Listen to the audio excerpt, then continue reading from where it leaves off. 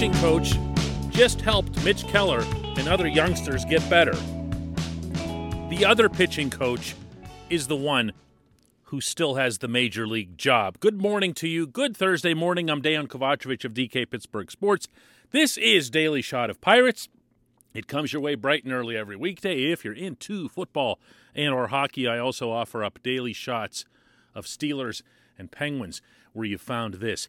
I was not expecting anything to take place related specifically to the baseball team that could set me ablaze during the scope of this lockout, where you're really not even allowed to do things.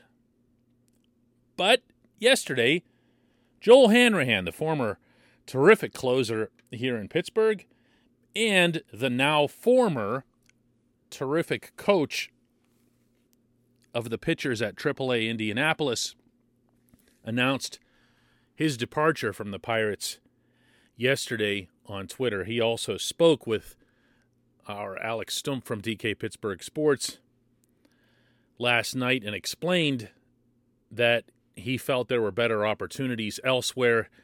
He'll announce what that will be in the near future. But most distressing by far was that the Pirates very clearly made zero attempt to get him to Pittsburgh. Now, I'm not talking about this out of the blue after the fact. I've been talking about Hanrahan versus Oscar Marin for quite some time. And the underlying theme to what I've brought up on several occasions over the past few months is what the role is for the major league pitching coach. To me, and by the way, also to a lot of teams around baseball, that role is singular in focus. That role is aimed at that individual making that staff the best it can be, making those individuals the best they can be. And that's not the sense that I get from the Pirates when it comes to Marin. He is described, and he also follows through and acts as if he is the grand overseer of all pitching things throughout the organization. Well, awesome then. Go ahead and become pitching coordinator and worry about how so-and-so in the DSL or in high A is improving with his slider or change or whatever. But if you're going to be the major league pitching coach, you had better be getting results in Pittsburgh, not somewhere else. This guy hasn't done it. Name me one pitcher who's gotten better under Marin in 2 years now. And yeah, I know 2020 was a shortened season, but it's still a year. 2 years now. Name me one pitcher who's gotten better in Pittsburgh. Still thinking? You're going to keep on thinking because you won't be able to come up with one. I have tried. I've dedicated entire episodes to it. I've come up empty. I've tried to give the benefit of the doubt by throwing in David Bednar, but Bednar arrived here from the San Diego system, polished and ready to go. I was in Bradenton, watched his very first session throwing to batters. He was doing the same thing that day at Pirate City that you saw him doing in September at PNC Park. Chris Stratton? Okay, but is that what you want to hang your hat on after 2 years as a major league pitching coach? How about a really good weekend for Clay Holmes in San Francisco that allowed Ben Cherington to trade Holmes for way too much from the Yankees? One weekend of Clay Holmes? Okay, you can have that too. What are we up to now? You know who was the big challenge for Marin? The moment he came in and took this job, do you know who the big challenge was? It was Keller. It was Keller. I'm reminded of when I first got on the Pirates beat. This was dating myself here, but it was 2005. And I went around and introduced myself to Lloyd McClendon, was the manager then, and all of his various coaches, and one of them was Spin Williams, the pitching coach. We had a really good, long, super candid talk. And one of the things that I heard from Spin that day that I'll never forget was he said, I'm going to keep my job as long as that guy over there keeps pitching well. And that guy over there was Oliver Perez. And Spin was right. When Oliver was looking like a baby-faced Sandy Koufax, everyone thought Spin was a genius. And the moment Oliver wasn't, there went Spin. That should have been attached to Keller. Not by Derek Shelton, not by Cherington, but by Bob Nutting. Because it was Nutting himself who stated in emphatic terms that he no longer wanted to see pitchers leaving Pittsburgh and magically doing well somewhere else.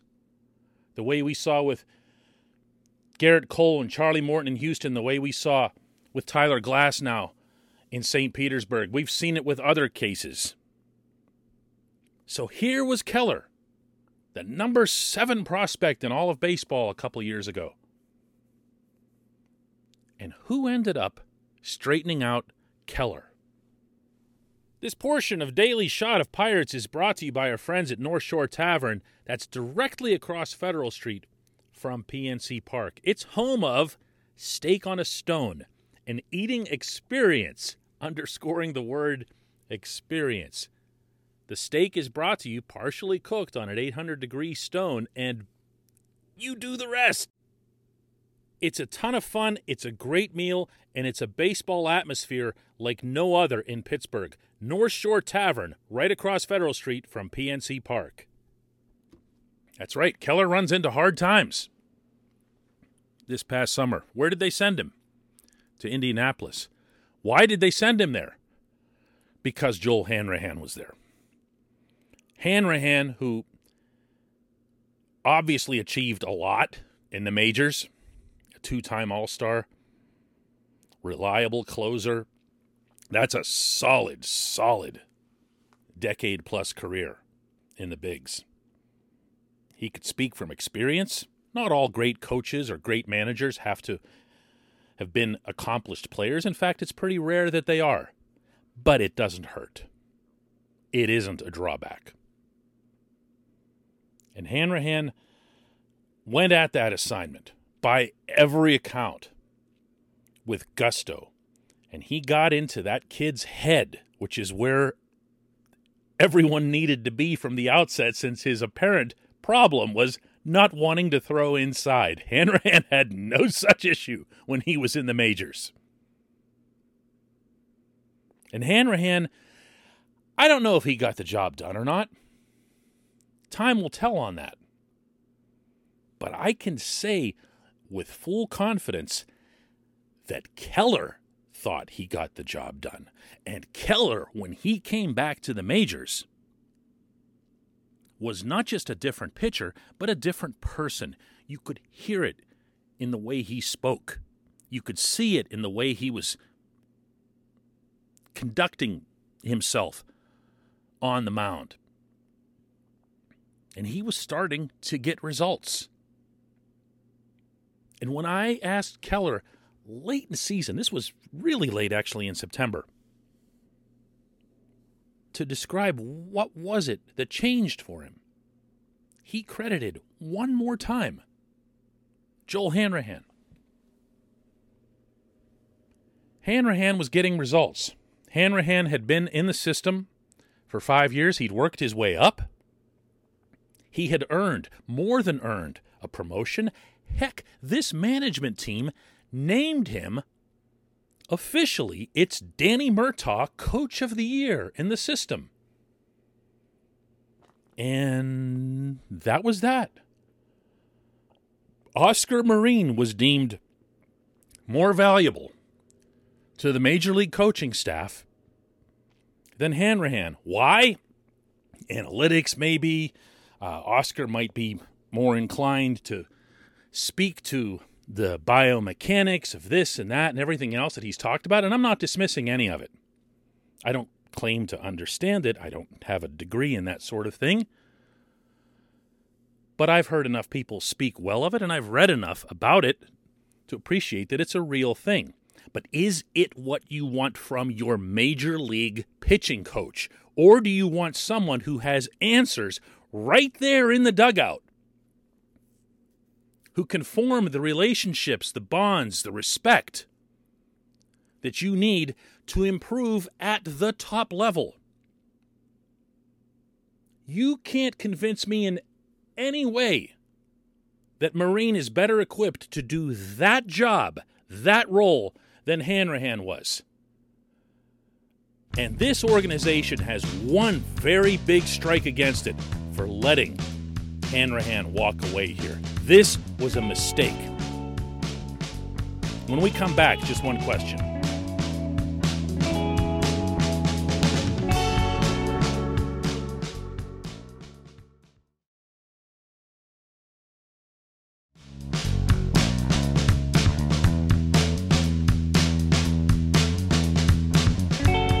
It's time for just one question, and the one today comes from Andrew, who asks, a potential Major League Baseball national streaming service has been reported on, and it would be great for cord-cutting fans, a group to which I aspire to belong. Thinking more broadly, I'm wondering about the impact on revenue distribution. For those of you who don't understand a syllable of what Andrew just said, and you could be forgiven for it, I'm about to explain because it's worth it.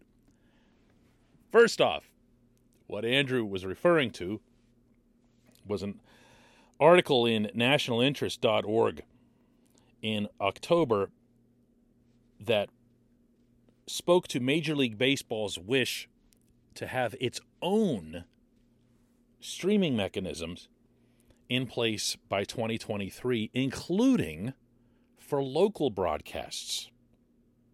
You know how you go now when you buy MLB dot whatever or ESPN Plus and you can't watch the games that your own actual favorite team is playing? Well, this would be a way to do that. And this would circumvent, in every case, all of the local cable companies. Now, in turn, you'd have some really, really significant pushback, and the cable companies would have to have their palms greased, or there'd be lawsuits and whatever else here. But this is where it's gonna go. This is where it's gonna happen, whether it's something that, just speaking locally, that AT&T Sportsnet Pittsburgh would go along with or not. They would do well to get ahead of this instead of constantly being behind. There are very, very few legal, in parentheses, mechanisms for watching your favorite team online. That's dumb, because that's where all the people are going. So skipping past how realistic it is to have that kind of timetable, what kind of complications will arise, including in courtrooms. Skipping past all of that, the other point that Andrew, I think, here is making when he refers to the impact on revenue distribution is this. If the greatest single disparity between the Pirates and the Dodgers, just using extreme examples here, is the local TV contract, and the local TV contract ends up not being a real thing because everyone's dropping cable, which is also what Andrew referenced there when he referred to cord cutting, then the playing field just levels by nature. Sure, the Dodgers and the Yankees and so forth are always going to have greater revenues. I've gone over on this program with you guys about the incredible sums of money that the Dodgers just get by virtue of having 57,000 seats and higher prices and a sea of asphalt for parking. The Pirates don't have any of those things, and the parking specifically is a $0 sum year after year in Pittsburgh. Pirates don't hold any lots. So there's always going to be some kind of advantage, but it's not going to be this. So if you're Major League Baseball and the Major League Baseball Players Association, how can something like this not enter into the actual talks?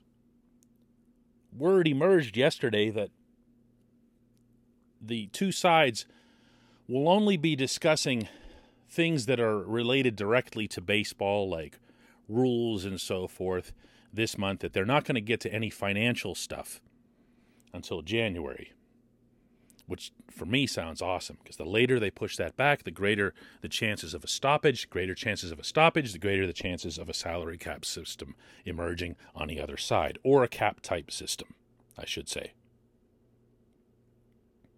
But this really ought to come up. This is, or could be, baseball's way of leveling the playing field the same way the NFL did. By accident. Because the NFL really doesn't even have local TV contracts, because all NFL games, because there are so few of them and because they are so popular, are aired on some form of national TV. There's no such thing as, for example, the Jacksonville Jaguars having a local TV contract unless it's for a couple of preseason games. The Steelers have a local TV contract with KDKA for their preseason games. Not the same thing. The main games are always on national TV, and as a result, the revenues from all of that are split evenly, completely evenly, among all 32 NFL franchises. If this happens in baseball, that is, in fact, a game changer. I appreciate you sending me this, Andrew, and asking. You didn't really ask a question, but you kind of just sent this in, and it's really, really cool. This is good feedback. We'll be back to do another show tomorrow to wrap up the week.